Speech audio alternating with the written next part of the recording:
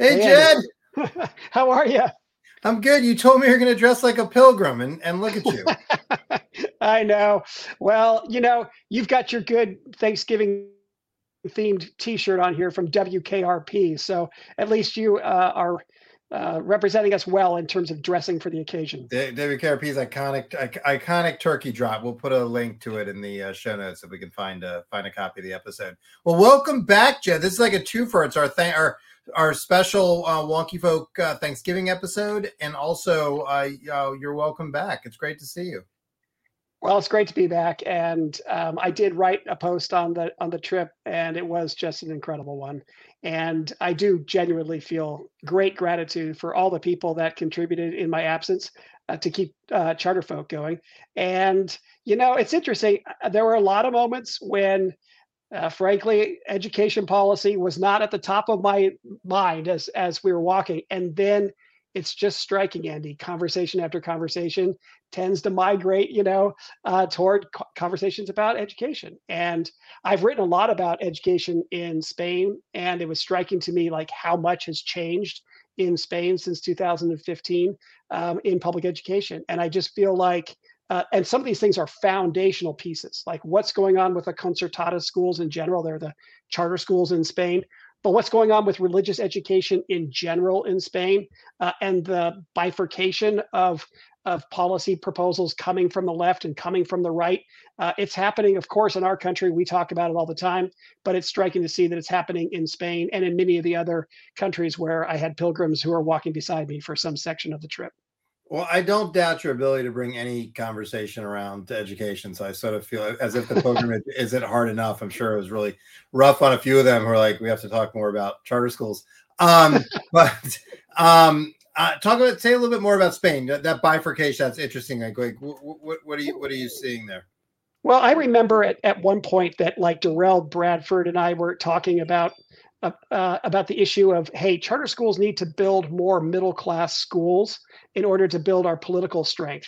And it reminded me of being in Spain in 2015, where I went to visit a lot of the concertada schools. And the concertada schools, they are like charter schools, but there are some very important differences. But just for shorthand, let's call them charters or something similar to.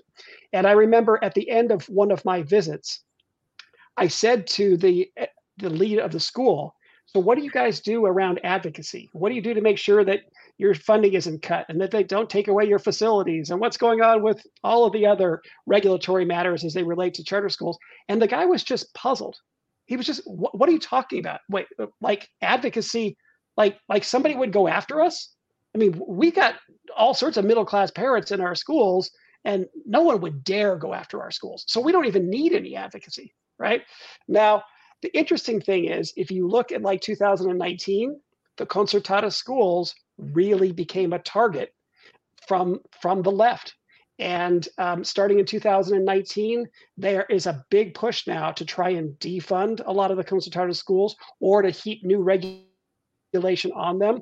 And now you have a bunch of people writing about the need for the concertada schools to get their acts together. And then, of course, people want to label the concertada schools as all religious schools or not all religious schools, depending on whatever their political agenda is. But it just, spoke to me that you got to stay on top of these conditions in these different countries. I've continued to tell the story about middle class concertada schools in Spain being safer than schools in the United States. But actually, what we're seeing is the story has evolved, and unless you stay on top of these things, you find that you're spreading stories that are just no longer accurate. That's really. I used to spend some time in Spain, but it's been a while, so I'm not up to speed on any of that. But that is, and like a little bit, I'd be interested in how that's playing out elsewhere, because you do. American politics often end up following a little bit European politics. You see sort of, rises of different kinds of political factions and so forth. And I mean, you obviously saw that. So there was hints all across Europe that sort of presaged what happened here with Donald Trump. What's a non-education charter school memory just quickly about the trip? Like let's say you're just back from this such an amazing experience. What's like something that just like really stays with you or stands out?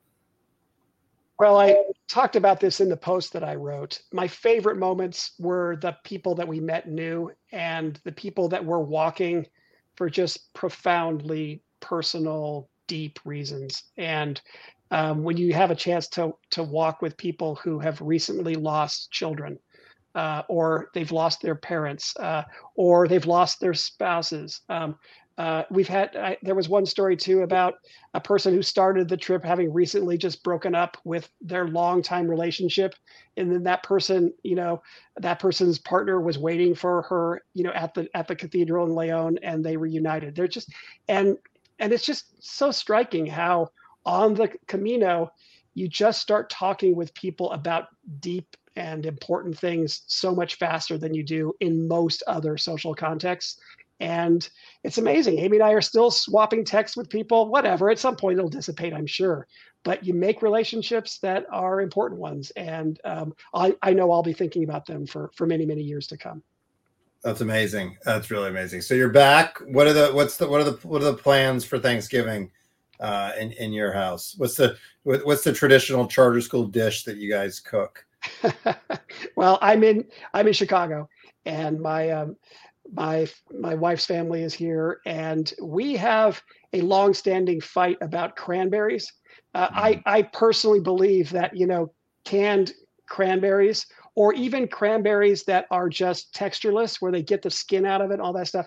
I'm sorry, but those people have some kind of very serious psychological deficit or something that they even put that on the table. And I continue to insist that you got to have cranberries with the skins on. And every year it seems like it's on the verge of like literal, civil war within the family breaking out over cranberries. But thus far, we've been able to keep our differences civil. We'll see what happens this year. Do you make them from scratch?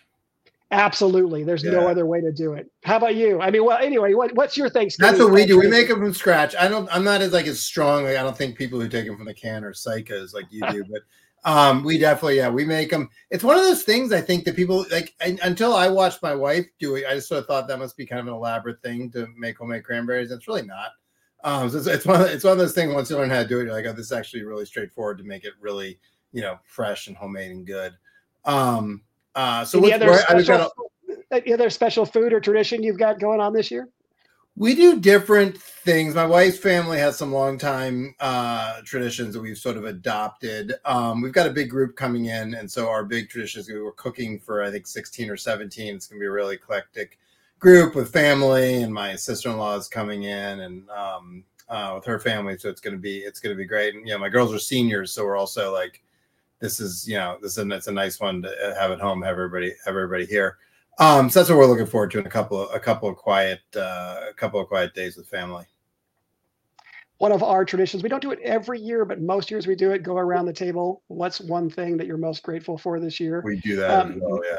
Maybe to extend, and to tie it into education policy or education developments. Is there one development this year, Andy, you would say you are most grateful for? Hey, this is something inarguably positive that's happened in our world. Oh my gosh, that's such a good question. I think there's a lot. At the national level, you're not seeing a lot that's inarguably positive. I think we all see that, and there's a lot of confusion, and we can talk about that.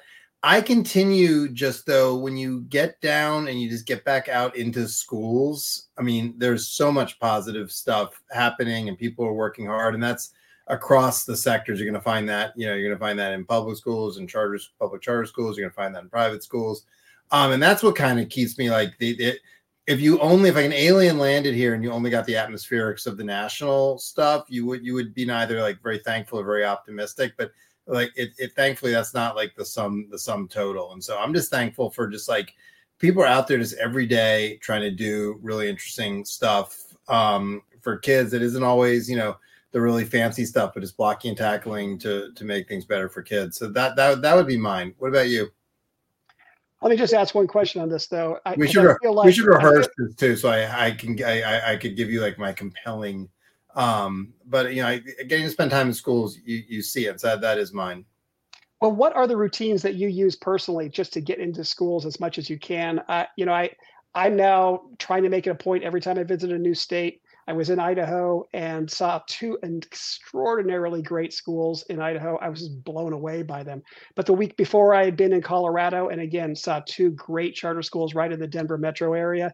And so just putting that I ask. emphasis. I just ask. You just go. Do you go? Yeah. And look, it's harder now. Like, when my kids were younger, I didn't want to be traveling so much. So building that extra day and, staying over, coming in early wasn't, something I wanted to do as much now. That's an easier thing to do. So yeah, I just ask. And I think there's two kinds of schools it's interesting to visit schools where you've spent time and you've sort of seen an evolution. And then it's always fun to visit new schools and see different kinds of things. And, the only school I've ever been like, hey, can I walk around? And obviously, if they know you in schools you visit and they trust you, you can just kind of go around. If not, they're going to send somebody with you, which is the responsible thing to do if they don't know you. But the only school that's ever been like, oh, you can't just you have to do our tour. You can't just like go and like check out what's going on, was a school we were considering sending my kids to, a public school. And that was enough. I was like, yeah, no, like that's like that lack of transparency and lack of and they had all these excuses and none of them were good excuses. And so I just ask, and I find most places look, if you've done this kind of work like you and I have, there's ways you can visit schools and classrooms without being disruptive and making yourself, the focal point of attention and so forth. And so I find places that know that you're going to be able to conduct yourself appropriately are like more than happy to have you. And then you can really just sit in and watch what's going on. What about you? What tricks do you have up your sleeve? Well, school visits. Look, I just can't keep leverage on myself unless I'm going there. And I mean, it was great. I had a goal to visit all charter schools in California by the time I ended my service at CCSA, but we grew so many. I visited almost 700, but by the end of my time there, I had more schools to visit than I had seen already. That's how fast we had grown. But I just came away from those visits just full of energy and also just full of motivation. If there was anything from an advocacy perspective that was not being done well for these schools, oh my gosh, I would just be ready to like run through fire for these places. But in terms of like being thankful for something in the landscape, I'm kind of like you. I think that there are many things that I could point to, but there is one I believe that's above all others. And it's something that we focused on here during our Wonky Folk recordings. I do think that the third study from Credo, showing the academic strengthening of a sector that's now grown to serve almost 4 million students. I think that is just a huge, huge accomplishment. And I know there are some that are quibbling with the data and they say, oh, the amount of positive benefit isn't that great statistically. But I also feel like there are a lot of responses to that because these are data that show that every year that a student is in a charter school, they have this incremental additional learning. And almost all of them are spending many more than 1 year. Sometimes they're spending their entire 13 years within a charter school context. And you add up over that period of time, that incremental increase in support, it's just, it's, I think, an amazing thing for our world to have accomplished. And I think it brings more oxygen into our room and makes us feel a greater sense of moxie to just keep going.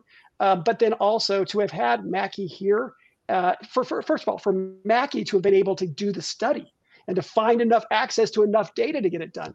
And then to be such a great evangelist going around and talking about it in very compelling terms, as she did here at Wonky Folk. You wrap that all together, and I consider that a really big thing on the Thanksgiving table for the charter school movement to feel gratitude for. That's a really good one. And I guess something else is on the theme of being thankful. Like, that's a remarkable thing you just said, 700 schools. And like, I think I'm very thankful when you get out and you talk to people, you realize in jobs like you and I have had, you get to see a lot of stuff and you get a nice field of view. And so you can sort of see where things fit together and where they're divergent. And like, it's very frustrating to me that is not the experience for the average teacher leader. They get like a very sort of myopic training. And then basically, depending where you student teach and then where you end up teaching, often like very similar and homogenous kinds of experiences. And they don't get to see this range of things, which I think just as a professional, then you start to see, different, first of all, things can be done different ways, but then also develop whatever your own preferences are about things that you think, work or don't work in different situations, and the way we sort of we treat teachers like almost like the DMV clerks or something, and that's really unfortunate. And so like I think we should do something about that. But I'm also just thankful that I've had like those kinds of opportunities to hear you be like, yeah, I couldn't get to all of them, but I visited 700 schools. I mean, that's a phenomenal experience. Well, it was just a privilege, and the privilege that I have right now is it seems as though you have this as well. When you call, people are like, "Yes, come on by." And I mean, I don't think it's wise to get anchored to a number, but I do confess, and every once in a while, I think about, has anybody been in 1,000 charter schools yet? I don't know. And if you add up my CCSA time and what's happened since, but the most important thing is you've been in. I've been in well over 800 charter schools now, over 850 probably. But then to go to Idaho and to see across the entire state, they decided to make this residential facility with the kids with the most severe mental health challenges that need, around the clock assistance.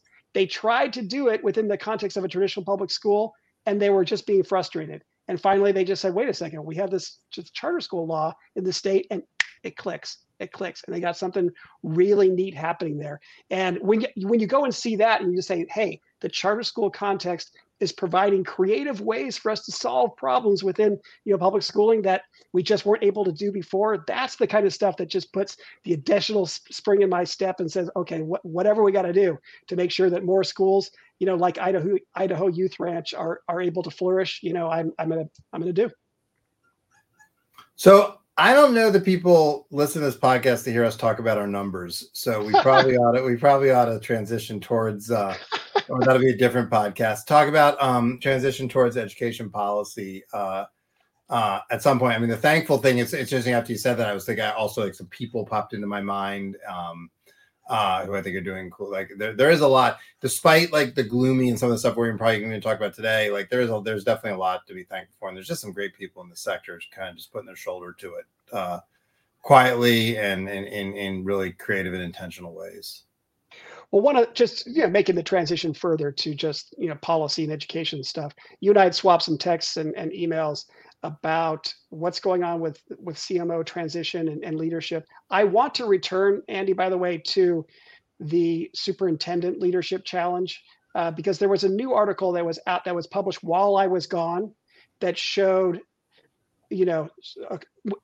a group has really been deep and looked at the total number of superintendents in the country and was able to show what the turnover is there. And I think it might be something good for us to return to in December or sometime early. Yeah, we should talk about that. We should, and we can even get into that. I mean, what the note I sent to you is a conversation I was having with a friend where we were talking about how like you're seeing a fair number of successful leadership transitions just around the sector in different kinds of organizations and things going pretty well. And also there's some sort of merger and acquisition activity. And we see a lot of that because that's some of that stuff that we work on at Bellwether. But we were saying like, a lot of the CMO leadership transitions don't seem to have gone that well. And I think people can pretty quickly think of a few. And so that's why I sent you that note, was like, hey, what's your take on this? And then, it seems like something we should probably just talk about here. So I'll ask you the same question. Like, what is your take on what's happening with CMO leadership transition as sort of, either the first generation or places that have had a leader in place for a long time and they're transitioning? So let me see. I just had can you still hear me with this? Can you hear me? I can hear you. Okay, good. I'm sorry. I had a little tech problem there. So I think that the CMO leaderships, I think, first of all, we've had significant turnover in our leadership. I don't think it's been nearly as disruptive as we've seen in many traditional public schools. But we have had some that have worked out well, and we've had others that haven't. And I'm really starting to think about what is it that has worked and not worked. And the generalization I wanted to pressure test with you, Andy, is whether you are seeing that those organizations that prioritize promoting from within are actually having more success than those that are doing the search and bringing in people from outside, because it certainly is my observation. This is anecdotal. I got no data, but observationally, those that are promoting from within are having greater success and mitigating leadership transition risk in ways that the others aren't. Anecdotally, that's what I see, but I'm not confident in that, because like this whole thing is impressionistic. So I would love to see some actual data on that question. I mean, look, it stands to reason if you understand how schools operate, like it stands to reason, and also that makes me want to check my own bias, because it just seems like that's the intuitive thing. So to make sure we're not just getting a lot of confirmation bias, because every time you see the promotion from within, you notice it. But that from an impressionistic standpoint, that seems. But why do you think? I mean, are in terms of some of the external ones that haven't gone well? Is it the wrong people? Is it the wrong transition model? Is it the wrong time? I mean, what do you? Are boards dropping the ball? What do you infer as to why we are seeing a lot of that?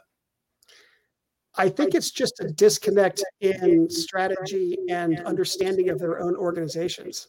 We have these organizations that worked years to distinguish themselves from other traditional public school offerings. And they build whole cultures around this, and they have operational aspects that are just consciously trying to be different. That often requires years to really understand what the different practice is. Like on school visits, I mean, going back to that for one thing that is an indicator of success. You've often talked about charter schools being places where we can be more intentional. We see intention play out in ways that we can't within traditional public schools. And what I'm always looking for in my first 60 seconds in a school is, do I see something that is most likely intentional that I don't understand that all of them do, right? And then I ask the question, and then they're boom. Oh, I see. It's like going into the school Elevate in Idaho. They have a big purple curly slide coming right into the commons area, right? And then, of course, that's my first question. Why the heck do people have a purple slide coming into your commons area? Just a small example. But what happens is, I think the charter schools that really become unique, really become intentional, they don't even appreciate how different they have become from the public education mainstream, such that then when you want to get your leader and you go back into the education mainstream, or even if you recruit it from another charter school, but one that's very different from your own, that new leader coming in is just set up to not succeed from the very beginning. And my own sense is that we should continue to encourage our charter schools to be as innovative and different from other schools as possible, but also to make them recognize that from a leadership challenge perspective, that makes it almost necessary that they're going to have to promote their future leadership from within. Do you think, are boards paying enough attention to these questions of succession and thinking about who is the leader, or with everything going on? Is that like, is it more just sort of hoping and praying? I don't really know. And I also don't really want to get overly down on those that are doing search and all that kind of stuff. Some of these people are my close friends, and heck, Molly, she writes Charter Folk on the run, Charter Folk on the move, right? And of course, I value these people immensely and the contributions that they make. But I also feel like sometimes boards just haven't thought about this enough proactively. And so then the leadership challenge happens, and the only way succession really works out is if people have done it far in advance, the planning far in advance. And I also feel like leadership transition requires real resources, because I think the right way for most organizations to go through something like this is when the person, the current leader leaves, can they not fully leave? Can they lead? Can they take an emeritus position? Can they do it like a lot of law firms do, right? Where the partner emeritus stays there and watches whether or not the new partners can handle it. If so, then they leave, right? But what you have is this period then where you're basically double paying on leadership for some period, and that can be really tone wrong and off-putting to teachers or others that see the administrative burden cost being too high. But I think that if the organization can talk about it enough in advance, 5, 6, 7 years, we're pooling the resources so that transition will happen in a way such that we have no drama and no trauma, and you will have an easy handoff, and everybody continues to love their jobs around this place. I think that we could, tee these things up, but we're just not proactively having those conversations at the rate that we need to. Yeah, it's interesting. I am not as sold as you are on that model. Just I feel like when you have a new leader, you have to actually give them room to lead. And I think one of the things we've seen in just some nonprofit and other transitions, else for-profit sector, like if it's not clear who's in charge, or like you don't have somebody who's in charge, it can get pretty the new person, like they don't actually have the latitude to make the decisions and then be accountable for those decisions that they want to be, and it becomes sort of a shadow. And depending on sort of how like effective the board is and what kind of governance sort of norms and culture you have, that can get really messy fast. And so I'm more like I think one of the best transitions we saw, I'll name somebody who's just terrific, was like Katie Haycock. When she left the Education Trust, she didn't like hang around looking over people's shoulders. She like left. And so and you see that with like good superintendent transitions, where they don't like linger around and sharpshoot the next person, or talk to reporters, anything like that. And I think those, like, you need to have a good, I think you often just need to have a good clean transition, but that requires really effective governance to be in place and wrapped around. It requires a whole bunch of things that are not always there.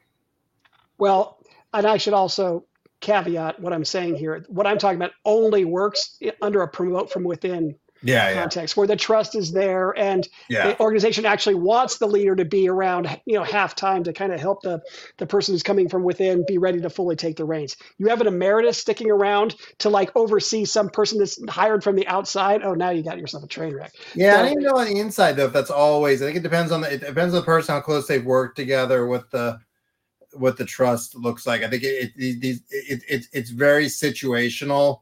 And maybe that's one of the takeaways, is people don't always, and I even asked earlier, like, to look for patterns, but like these are very situational kinds of transitions.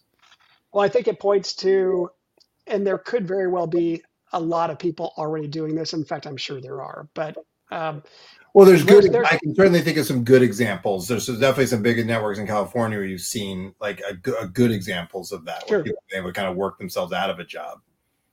So maybe we can find the people that are most obsessing on this particular topic and learn from them sometime in 2024, because it seems like it's a point of risk that we probably could take on in new and improved ways.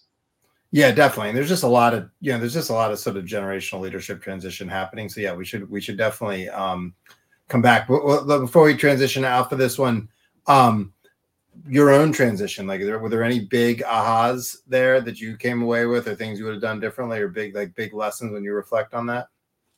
I think that, well, I don't want to pat myself on the back or what, but Myrna has taken CCSA after I left, and she had gone to great public schools now in Los Angeles, but she was also the person that took the reins of CCSA when I went on my sabbatical. So I was constantly having that conversation with my board. Hey, if you get hit by a bus, who is it? But not only do I have the conversation with the board, I mean, I had the conversation with Myrna. I had the conversation with our senior leadership team.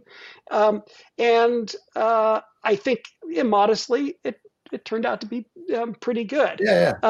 But there also were some other things about that particular transition. They could have been done better if I had been even more thoughtful about it. But it's funny you go there. That was a good one. I was thinking San Diego, but that's a different piece, and the leadership transition there was different because I was in a different role. And so it was somewhat natural to hand off to people within the organization as well. But I mean, you asked me about. I immediately thought you were talking about. No, I was thinking that because I feel like that you had the charismatic founder, Larry's an amazing guy, and then, but like you guys, it seemed like managed that it built out a team that was the school was not Larry dependent and has sort of been able to persist. At least that's what it looks like from the cheap seats. Well, they've had their challenges since Larry formally left, but I think they now are in a good place, and it's taken a couple of years to get there, but they've made that transition successfully now, and it's a very difficult one. There's all the other leadership transitions you have to think about as an organization gets more mature, but the transition away from founder is perhaps the most difficult of all. Hopefully High Tech High is firmly on its feet now. And we'll see. Cool. Okay. But I wanted to, in terms of like putting people on the spot about their, specific context, let's come back to Virginia here. And you and I were talking about the Virginia elections, and we did some, I did some pontificating on what I thought the election trends were going to be. And now we've seen what these results have turned out to be. What's your shorthand on what we have to learn from the Virginia results? I can give you a one-word shorthand. Okay. Abortion. There's your word. I think that's the big, like, I'm actually a little bit, I think, elections always matter, but I think people can overread what's happening with special elections. I think you can overread what's happening in Virginia because we're always off year, people can overread the signals, but I think like that's a pretty clear signal, like, because we're seeing it elsewhere, and you saw it in Virginia. And a bunch of the voting behavior, like abortion is a really salient issue. People don't trust the Republicans, and they're not going to be able to win competitive races. The Republicans didn't do, the coverage was pretty bad. Less the coverage in the state, but the coverage nationally, where it's like, oh, this big landslide and stuff. Like the legislature, there's 140 seats. They were split 70-70 before the election. Now it's 68-72. So the Democrats now have a one vote majority in both chambers, and they flipped the Senate. They were the Senate. They didn't have control going into the election. Those are not small things. On the other hand, those are not landslides. And when you look at how the votes were distributed around the state and so forth, like redistricting plays a really big role. And anywhere where you have competitive races, abortion is going to be the salient issue until the Republicans figure out how to do something on that. And you saw that, and you saw like, fairly substantially flawed candidates perform pretty well. And that's, that all owes to abortion. All the ads were about abortion. And like, afterwards, the Democrats were like, yeah, the issue was abortion. And yet the national, chattering class wanted to make it about this, that, or the other thing. And like, there's just no evidence. It was about at the state level. There was some local school board races and stuff that obviously turned on education, but at the state level, it was all about abortion. And I don't know what the Republican plan to get out from under that, get that millstone off of them is, but it is. They just have an enormous problem. Of their own creation, but a real political problem.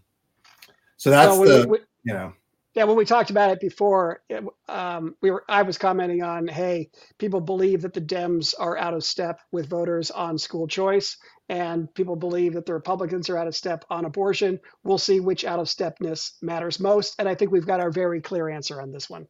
Yeah, I think this is such a salient issue. What you can see is people just did not trust the Republicans on it, and because there was no clear bottom line. I think this is part of the Republicans' problem. No one knows what the bottom line is, and as you know, when you look at the polling on abortion, like, people are very skeptical of third trimester and are open to regulations there. And that was the regime we were sort of living in under Roe anyway. Second trimester, the public's pretty split, and first trimester, the public's pretty strongly in favor of, women should be able to make her own reproductive decisions. And the politics are sort of going in such a way that the Republicans cannot even like draw a firm line around that first trimester issue. You're seeing Nikki Haley try to do it. And until they do that and figure something out there, they will continue to lose elections. And it's a little like people in education want to like everything's about it. It's not. This is a political fight that's happening elsewhere. It has big implications for governmental politics, and so it's important in that way to what we do in our sector. But like the idea that education is driving any of this, it's not. And you saw that interestingly in some polling. There was a New York Times column, I forget who wrote it. It was like, this is a huge repudiation of a bunch of things that Glenn Youngkin's doing or whatever. In fact, if you looked inside the polls, the public's like, he's actually closer to the public on a bunch of stuff than the Democratic position, but it doesn't matter because abortion.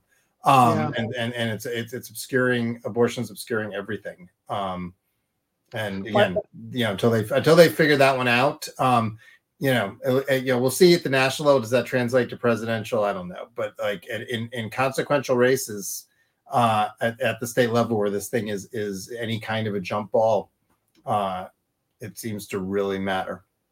Well, to wrap things up, I want to pivot back to a polling question as it relates to education, because there was one article that came out while I was on the Camino that if I had been home, I definitely would have just dove right into. But before I get to that, how do you explain the problem, quote unquote, in polling that seemed to be demonstrated in the November elections, in that people just didn't see this result coming, and people aren't saying to the pollsters what they are actually demonstrating when they vote? Any observations on that? I disagree. I actually think the polling, it was close and people knew it would be pretty close, but like there wasn't a ton of surprise. And I actually think the last couple of elections, the polls have actually been better than people think. I think part of our problem is this vibes driven approach to things. I wrote about that with the coverage on Virginia, where like it was just divorced from the actual data. But you saw that like even back in 2016, like the polls were not. I mean, there was a hidden Trump vote, and people were surprised. But going into the election, like polls were indicating it was potentially going to be a close election, and that there was at least a 1 in 3 chance that Donald Trump was going to win. The thing was, nobody could believe that. They couldn't get themselves. And so the data on that kind of polling, I think people are actually, in Virginia, the polls, and same thing with which just happened in 2022. Like the Republican vibes were that they were going to pick up all these seats, but if you looked at the data, the races looked reasonably close, and and ended up breaking their way. Again, abortion being a So my shorthand that generally there was some polling that was coming out that was favorable to Republicans, and Trump's beating Biden in all the swing states, and then Democrats had compared to that, had a surprisingly good turnout. That's our good result. Well, that's not the right.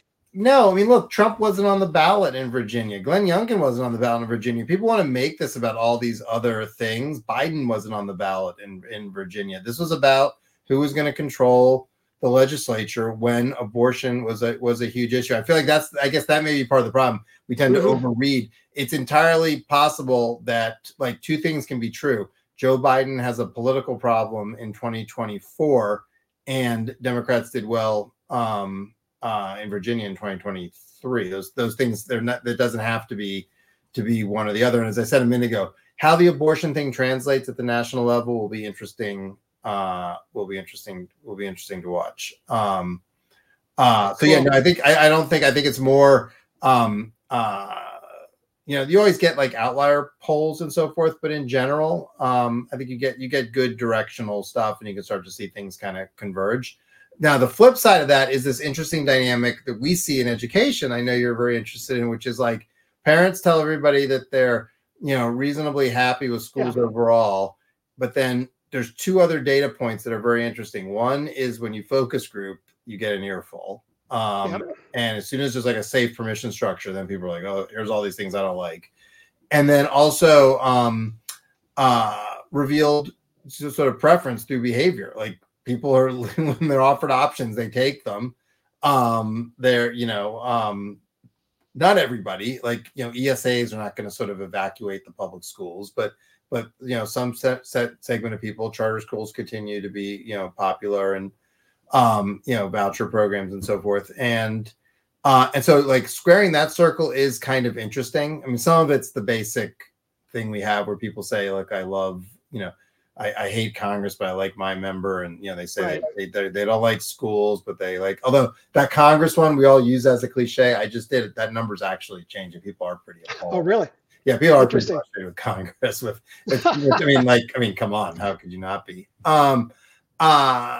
But you still see that thing where you'll give your own schools a pretty high grade. The traditional way to ask is the school your oldest kid attends, and then but you give them overall. But I think that may be masking some stuff because we're seeing with revealed behavior, people are looking for options and they're looking for other things. Now, last thing, and then I want to hear you keep in mind on this. These things always conflate, and this is the problem. Like in politics, it's like we always use the wrong track, right track numbers, and like it's entirely possible. Like you go ask voters right now, is the country on the right track or the wrong track? You are going to get voters in that wrong track number who think it's on the wrong track because Joe Biden's not able to do all the things he wants to do, and the Republicans are stopping him. And you're going to get people who are like, the country's on the wrong track because of Joe Biden, and I don't like that, and all those people are mashed into those numbers. And it's the same thing with schools. And so you're getting people who are that, to the extent people are frustrated, they're not all frustrated about the same stuff. Some think the schools need to go further right. Some people think they need to go further left. They need to change this and that. It's a all that gets bundled up in that like level of, they're not all dissatisfied about the same stuff. Well, that article I was referring to was one that Matt Barnum at Chalkbeat wrote. It was around September 15th. It was right when I was leaving. And it showed that from a polling perspective, the public's satisfaction with public schools has degraded significantly. But parents report in the same numbers satisfaction with public schools as they ever have. And from that, then Matt suggests that the only people that are talking about parents being unhappy about things are, pundits like me. And so, I mean, Matt's an incredibly smart guy, and I really appreciate his reporting. He's just so consistently thoughtful. I don't agree with every article by any means, but this is one where I just feel like there is a disconnect between not only what we're getting in this last round, but what we get in general from parents. And like you're talking about, what are the observed behaviors? When we see Iowa project what the number of parents would be who would have taken advantage of a voucher, and they build their state budget around that number, and then the numbers are just way, way larger than they projected. And they cut it off. If they had actually let it go for another few weeks, goodness knows what the numbers would have been. So it seems to me that we're seeing some once in a generation very big changes in policies that are happening, especially in these red states where they're now doing ESAs and vouchers for large numbers of parents. And it seems to me as though this is a place where pollsters should really be diving in. Okay, in Iowa, what were people saying? What were parents saying about their options at that point? Which ones actually chose to try to make use of the voucher? And what does that reflect about what they really believed about their own schools? And then can we extrapolate anything out from these experiences where we're seeing the big shift in policy to other contexts where we really more deeply need to understand what parents are thinking about public education these days? Yeah. I think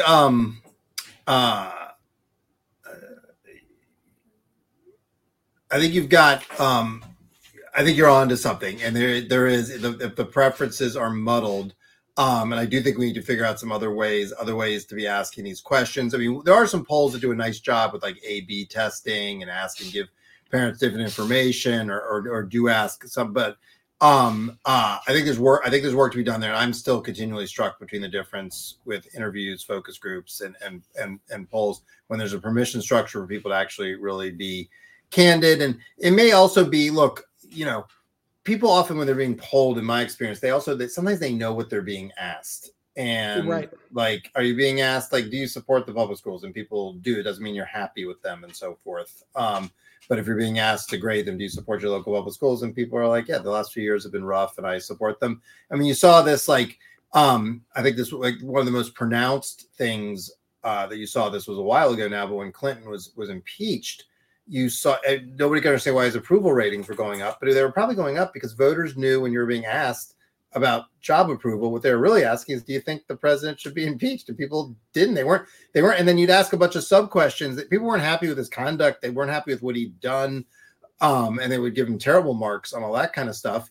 But they give him high on job approval because it was like, yeah, they knew what they were really being asked is, do you think he should still be president? And their answer was, yes, I do. I don't think he should be removed from office. And I think the Republicans are overreaching. That's what they were basically saying.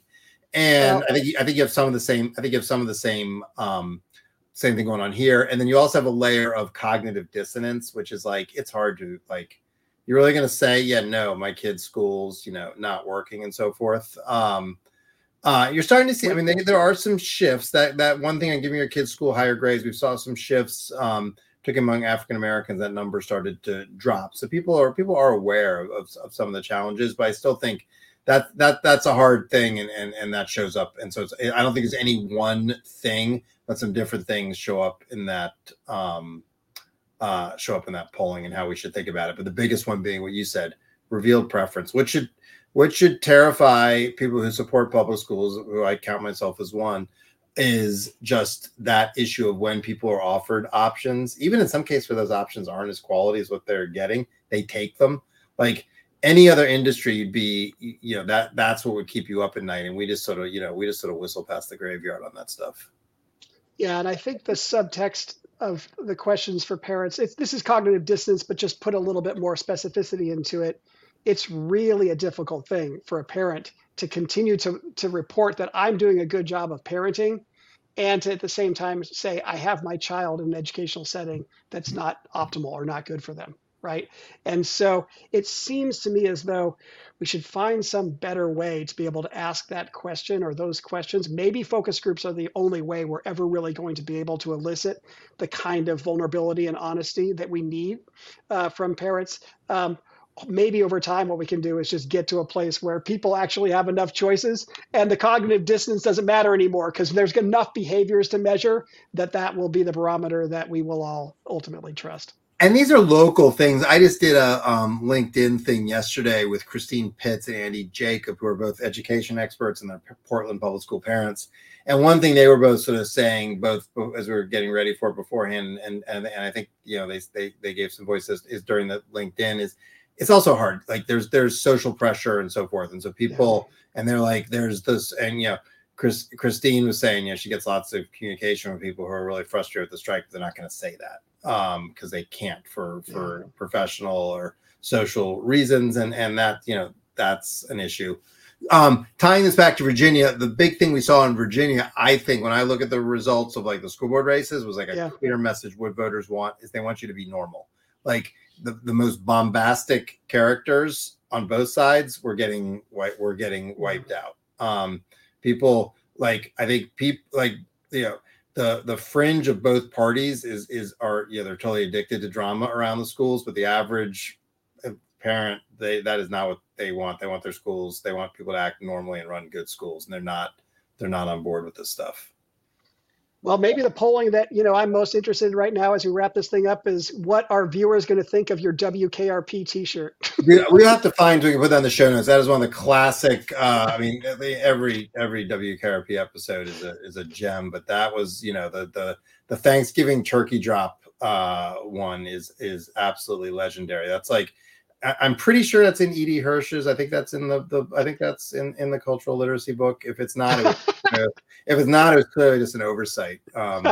We should. I'll send it to Don and ask him if he included it. So I hope you have a great Thanksgiving. Hey, we're going to wrap up 12 recordings this year. And I will say there are many times when I was walking, and since then I consider Wonky Folk and having a chance to talk to you once a month quite a thing to be grateful for. So I'm thankful for that. It's been fun. Yeah, no, I'm thankful for that. And we get good feedback. Our listenership, we have a small but mighty listenership that does appreciates listening to these things get talked about without people yelling at each other and ripping their faces off. I'm thankful for all the guests we had that came on that helped with that, and I'm looking forward to more of them. All right, great. Well, listen, you have a great holiday. I look forward to seeing you next month. You as well. I'll see you after the break.